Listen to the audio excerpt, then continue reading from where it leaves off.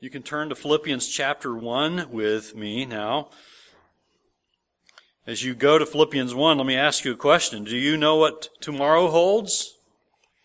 I know you know what you have planned for tomorrow, but that's not the question. You know what tomorrow holds. You know what's going to happen tomorrow. Let's face it, none of us knows any better than the next person what's going to happen tomorrow, right? Or next week, or next month, or next year. We don't know the difficulties that lie ahead for us. We don't know about the joys that await us either, do we? For some, when we start talking like that, it stirs up fear.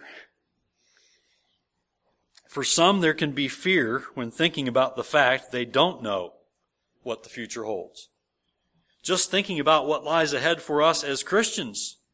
When we look at the world today, and we can see what's going on, and do you know that there are Christians having their lives snuffed out for being Christians around the world?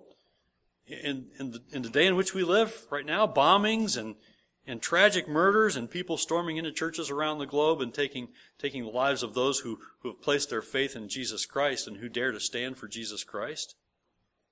And you look at the culture we live in, and it seems like it gets more and more sinful every year. And as Christians, we might say, I wonder what's in store for us as Christians in America. Right now, it seems like we have great liberties, but it seems like things are getting tighter. We don't know, but we do know this. We do know that God is in control, right? We do know that He has blessed us with His Word and by His Spirit, and He has given us courage from within by the work of the Word and the Spirit to trust Him every day, no matter what comes. As Christians, we can see the decline of morality in our country, and that may cause fear over the uncertainty of it all. Or maybe for you it's a serious health issue, or maybe for you it's your marriage is not what you want it to be, or maybe for you it's your finances don't look the greatest, or maybe for you it's your children who have you concerned, or maybe for you it's your parents who have you concerned, right? None of us know what the future has in store, and for some, that may cause us to worry and fear. But when you listen to God's Word, when you listen very carefully to God's Word, you find real hope, real assurance, real confidence.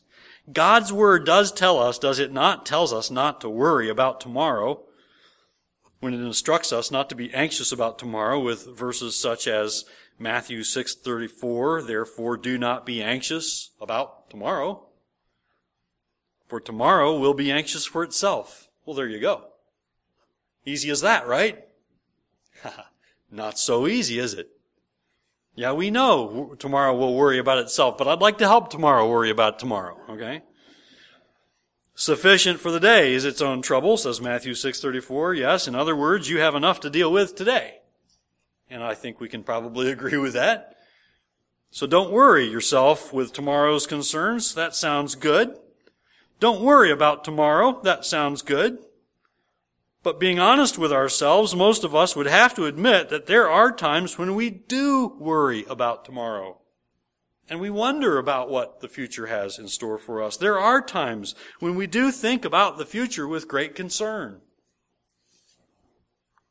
But what we need to understand is that worry robs us of our joy. Do you realize that worrying about tomorrow robs you of today's joy? We need to learn that. We need to be motivated and challenged by that we ought not worry about tomorrow because God wants us to know His joy today. And if we're thinking about tomorrow instead of the joy He has for us today, we are really shortchanging ourselves. When you spend your time worrying about what may happen tomorrow or what might not happen tomorrow, you lose your joy for today. Have you ever heard the name Corrie ten Boom? Many of you have. Corrie ten Boom was a godly Christian young woman who with her sister and her Christian parents helped many Jews escape the Nazi Holocaust. They were eventually imprisoned for their actions. She had it very difficult. She and her sister and her family for some time. She lived through that period of time. She wrote after that and has written some wonderful books to challenge and encourage Christians. They were eventually imprisoned, so they knew great hardship. She lived through that period of time facing severe struggles and very difficult days, and no doubt spent many a night uncertain about the future, or uncertain about what the next day was going to bring, let alone a week from then or a month or a year. But she had gained an incredible courage. She had gained an incredible confidence that gave her the ability to see beyond tomorrow and know that God was in control of it all. And she says this, she writes this, "Never be afraid to trust an unknown future to a known God." I love that. She also said this, and I take great joy in this, "God has no problems, only plans." Praise God. That we need that reminder, right? God's not wringing his hands in heaven. He's got no problems. He's just got plans. Another godly example is that of Jim and Elizabeth Elliot. Do you recognize that name? Some of you do. Jim and Elizabeth Elliot, who were missionaries to the Auca Indians, took their family and went to minister with other missionaries to the Auca Indians. Jim and a few of his fellow missionaries lost their lives at the hands of the very people they were trying to win to Christ. What's remarkable in that story is that these men all had sidearms and long arms for protection, and yet they did not use them to defend themselves. Following that severe hardship, Elizabeth and a few other missionaries actually returned to try to keep winning the Auca Indians to Christ. And in fact did win many to Christ. Jim Elliot and his fellow servants of Christ certainly had a faith-filled, proper perspective on the future. It's evident in this statement that Jim Elliot wrote once. He wrote, "He is no fool who gives what he cannot keep to gain what he cannot lose." And Jim Elliot was talking about giving your life, giving your whole life. Not giving your life sacrificially, but talking about giving your whole life that God has given you to live. Giving it all for the cause of Christ. He knew deep down it was worth giving his all. Giving everything that he had to take the gospel to the Auca Indians because he knew he couldn't lose the gift of eternal life found in Jesus Christ. He knew that was his. He knew he was kept. He knew he was eternally secure. And he knew he couldn't lose that which God gave him, which he could not earn on his own. He knew it would be worth even giving his life if that's what it took, if it meant the gospel of Jesus Christ was advanced. And ultimately, he did give his life. And many of his missionary partners gave their lives with him on that day. So how could people like Corrie ten Boom and Jim Elliot and his fellow missionaries, and we come to Philippians and see Paul's life, how could these people have such courage and joy in the midst of such uncertainty? How could these people serve with such obvious joy in the face of an unknown future? I want to find out. Let's find out together. Let's look together at Philippians 1, and I want you to go with me to verse 20. And looking at verse 20, I want you to see with me this morning how Paul was able to face an uncertain future with joyful confidence. Verse 20, as we continue here in our study in Philippians 1, "As it is my eager expectation and hope that I will not be at all ashamed, but that with full courage, now as always, Christ will be honored in my body, whether by life or by death." Now, as we've seen in our previous studies here in Philippians, Paul was in prison, and he was very likely facing execution because of his witness for Christ. And he didn't know what was in store for his future. He knew there was the potential that he could be executed for his faith. He knew it was possible also that he might be released. But he didn't know either way. And in spite of his uncertain future, Paul has this, look at it again in verse 20, he has this eager expectation and hope. Now that seems like, to my earthly way of thinking and my human way of thinking and your human way of thinking, that seems like a strange thing to say when you're facing possible execution for your faith. I don't know. Let's see. I might be released. Or I could be executed. So I have this eager expectation and hope. That seems like a strange thing to say. Note what he doesn't say.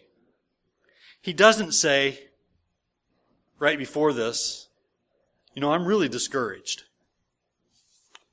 I'm really depressed. I'm really down about my future. I really don't know what's going to happen.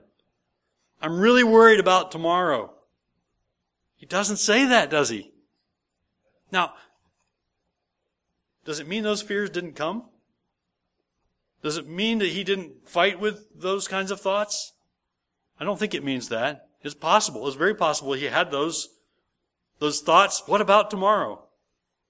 But he can say, no, he says, it is my eager expectation and hope.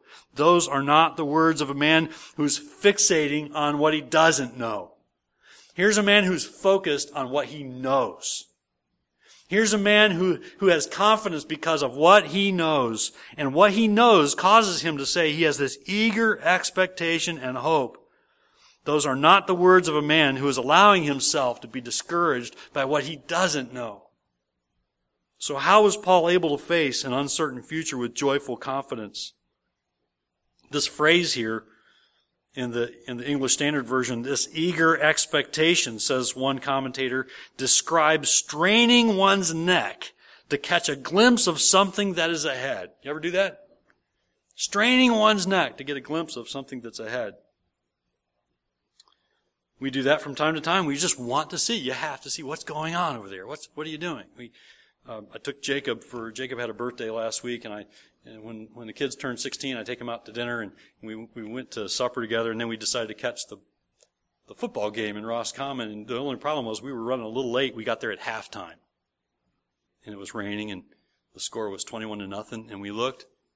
It was like, oh, cool, the Bucks are winning, 21-0, because it says. What does it say on the scoreboard? I think it says Bucks up there, right? I can't remember which Jake. And we got there, and we moved further down, and then we thought, oh, wait, it says home over there, and that says 0. Oh, bummer. We were straining to see. We got there, it was like, we got a little closer to the scoreboard to see who's winning. It was 21-0. And Roscommon was losing. We're like, oh, no, we're straining to see, so we're straining to watch the game. Come on, you guys can pull this out, right? We do that sometimes. We strain to see. You're driving down the road. You can't quite see what's ahead. The fog is a little thick, and you're wondering, is there a car up there? You're straining to see. You're eager. You've got to find out what's coming, right? This was Paul, but he was doing the straining with an eager expectation. The idea of straining to see what's ahead, coupled with the word hope, gives us a clear picture of Paul's confidence. He has great confidence in what God has in store. This wasn't simply wishful thinking, mind you. Know that. He's not saying, boy, I just hope it all turns out well. He's not using the word hope like we use the word hope. Like going to the game the other night, Jake and I were like, we hope it's not raining. It was. But it didn't last long. We weren't too wet, so that's good. And we weren't alone. Or I hope I get a raise soon. I hope I get a raise soon. Or I hope my team wins, or whatever it is we're hoping about. I hope my investments do well, or I hope my insurance doesn't go up, or whatever, right? I hope my health holds out. We often use the word hope that way to describe what we wish will happen, right? I'm just wishing the right things happen. That's not how Paul was using hope. Paul uses here eager expectation and hope, and he communicates great confidence. His hope was a certainty. It was a certainty in the Lord, in the Lord's work in him, and that's in spite of an uncertain future. I think we can be challenged by that and encouraged by that. I think we should be both. Because sometimes we don't have the hope that we need, the confidence in our Lord that we need, right? To look at tomorrow and say, God's in control of that. I'm going to have joy today. And there are two things here I see in Paul's example in which he had confidence. First of all, he had confidence that he wasn't going to be ashamed, that he would not be ashamed. He says, "It is my eager expectation and hope," look at it, "that I will not be at all ashamed." So he wasn't ashamed of being imprisoned? What's wrong with you, Paul? You should have been ashamed that you were in prison. He's saying, wait a minute, I haven't done anything wrong. I have only served the Lord Jesus Christ. I have sown the seed of the gospel. I'm preaching so that people will know Christ. If you put me in prison for that, then I know God's in control over that too. And I'm going to trust Him. He is sovereign.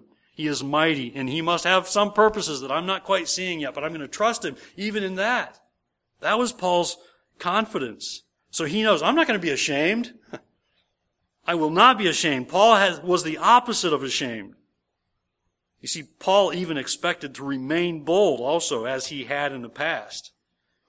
Look at verse 20 again. See how he says here in verse 20, "But that with full courage now, as always." So Paul expected to remain bold, to stay courageous, whether he was released or whether he was held or even lost his life, whether he was able to go on preaching the gospel or whether he died. But please note this is not Paul being self-confident. This is not confidence in himself. This is not Paul bragging about what he can do. We know this because of what we've been studying here. And all we have to do is back up a verse, right? No, he's testifying to the work of the Holy Spirit in his life. Do you see verse 19 where he talks about that? Just as we saw last week in verse 19, Paul knew that it was the help of the Holy Spirit that he had in his life, and this was giving him courage and confidence to know, I will not be ashamed now, and I will not be ashamed in the future. I will remain courageous because I have the Spirit of God at work in me, and I'm trusting in God's promises. And so he can say, he has an eager expectation and hope with full courage now as always, that he would not be ashamed of the gospel now or in the future. He knows as long as he's depending on Christ, he will not be ashamed. He will remain courageous. He will face the uncertainties with confidence in the Lord. That courage was Paul's by way of the Holy Spirit's work in him. And if you remember from last time, remember this. If you don't, I don't care. Just remember this now. You have the Spirit of God at work in you. If you're a follower of Christ, you have the Spirit that Paul had working in him. And the same confidence that Paul had, you can have. Do not look at Paul and say he was a superhero. He ripped open his robes and he had a big S on his shirt, right, for super saint. He's super, right? No, he's like us. He suffered. He faced hardship. We know he calls it a thorn in the flesh. We don't know what it is, but we know he suffered and he had sins that he struggled with and he had things that he faced like we do. And yet, with the Spirit of God at work in him, he says, I have confidence. I have confidence to face tomorrow. Whatever it is. This is the Holy Spirit's work in Paul. That is the Holy Spirit's work in you. As God's child, the Holy Spirit indwells you to give you this confidence too. Commentator William Hendrickson says that the Holy Spirit will never permit Paul to seek an easy way out of his imprisonment, for example, by denying his Lord.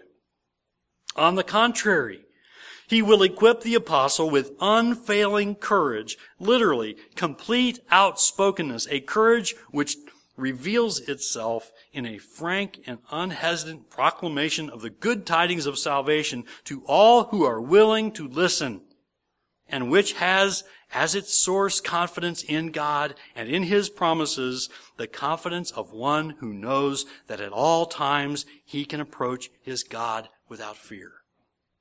And he knows this because his God indwells him by way of the indwelling presence of the Holy Spirit. Now note also that not only was Paul confident that he would not be ashamed, but note this, and this is important. We keep coming back to this here in Philippians 1 because this is important. Look at where Paul's focus is. He knows, number two, that Christ will be honored. That Christ will be honored. We could say that Christ would be magnified. That Christ will be glorified. He says, look at the second half of verse 20. He says, Christ will be honored in my body, whether by life or by death. Whether Paul lived or whether he died, all that mattered to him was that Christ would be honored and glorified, and that Christ would be magnified. I have spoken to people who have faced death with that kind of an attitude, and it is a glorious, God-glorifying attitude to say, I don't know what's going to happen through this surgery, through this really serious circumstance in my life. I don't know what's going to happen through this situation, but I know God's in control, and I know God's going to be glorified with whatever answer He gives. And so I'm just trying to respond the right way so that God would be glorified. That is a tremendously God-glorifying attitude, and it is incredible and wonderful, and praise God when we see it in God's people. Praise God when we know that's our attitude. That whatever comes, Christ is going to be honored. Is that your desire? I challenge you today to think carefully about that. Think about your own life. I have to ask myself that often. Is that really my heart here? Or am I being selfish? Or am I wanting my own way? Or am I thinking about what I want? Or am I thinking about what will honor Christ? I think we probably have to ask ourselves that a multitude of times every day. Whether Paul lived or died, all that mattered to him was that Christ would be honored. That Christ would be glorified, that Christ would be magnified, that He would be made much of, that people would see right through Paul and see Christ instead. Warren Wiersbe says about this, does Christ need to be magnified? Good question. His answer, after all, how can a mere human being ever magnify the Son of God? Well, the stars are much bigger than the telescope, and yet the telescope magnifies them and brings them closer. The believer's body is to be a telescope that brings Jesus Christ close to people. To the average person, Christ is a misty figure, says Warren Wiersbe, in history, who lived centuries ago. But as the unsaved watch the believer go through a crisis, they can see Jesus magnified and brought so much closer. To the Christian with the single mind, Christ is with us here and now. The telescope brings distant things closer. The microscope makes tiny things look big. To the unbeliever, Jesus is not very big. Other people and other things are far more important. But as the unbeliever watches the Christian go through a crisis experience, he ought to be able to see how big Jesus Christ really is. The believer's body is a lens that makes a little Christ look very big and a distant Christ come very close. Well put. That's challenging. You ought to be a lens. You ought to be that microscope that magnifies Christ for the world around you. Oh, that we would be that as a church. Oh, that we would be that as God's people. A magnifying glass, a microscope that makes Christ big. That was Paul. That was his attitude. And that was Paul's confidence. That Christ would be honored. That Christ would be magnified through his life or through his death. Either way, he was confident that Christ would be exalted. You see, bringing honor to Christ through his life or death was all that really mattered to him, because he was not living to promote himself, but he was living to bring glory to Jesus Christ. You know, that's what God calls his people to today, that we would live to bring him glory, that we would not live to self, that we would live to bring Christ glory. And as we've seen here, We've seen this before. This was why Paul was able to have such joy. You want joy? Make Christ number one. Do you want joy today? Do you want joy tomorrow? Come what may? Make it your aim to make Christ big. Not making yourself big, making Christ great. To make Christ clear, to magnify Christ. Paul's passion was that Jesus Christ would be honored in all that he said and did and in all that he faced. And I'm afraid we don't think enough about that ourselves. At least I know I can say that about myself. I need this reminder. I think we probably all need this reminder. Is it our passion that Jesus Christ would be honored in the decisions that I make, in the conversations that I carry, with the phone calls that I make, with the emails that I send, with the texts that I send, with the way I speak to my wife, with the way I speak to my husband, with the way I work on the job, with the way I treat people in our fellowship of the church, with the way I treat my neighbors, with the way that I drive? Ouch. Is it my passion? See what I mean? We have to constantly be asking ourselves this. Because Satan is constantly telling us just the opposite. You're it. You're number one. You're the only one waiting in line for this elevator in these 12 stories, okay? So you're most important. You know, that car in front of you, get around him. He's in your way, right? How dare he slow down in front of you? How dare he not use his turn signal? You should be angry, right? How dare your spouse not take care of, whatever it was, or, right? Satan's always saying that. But what Jesus Christ says is, I came to serve, not to be served. You be like me. And that's what God calls us to be, as Paul was. Paul was thinking of Christ and making him known. And Paul had great joy. Do you realize that? How incredible that Paul did not make himself number one. He made Christ number one. And as a result, Paul knew joy. Let that be a lesson. Ultimately, what mattered most to Paul was that Jesus Christ would be honored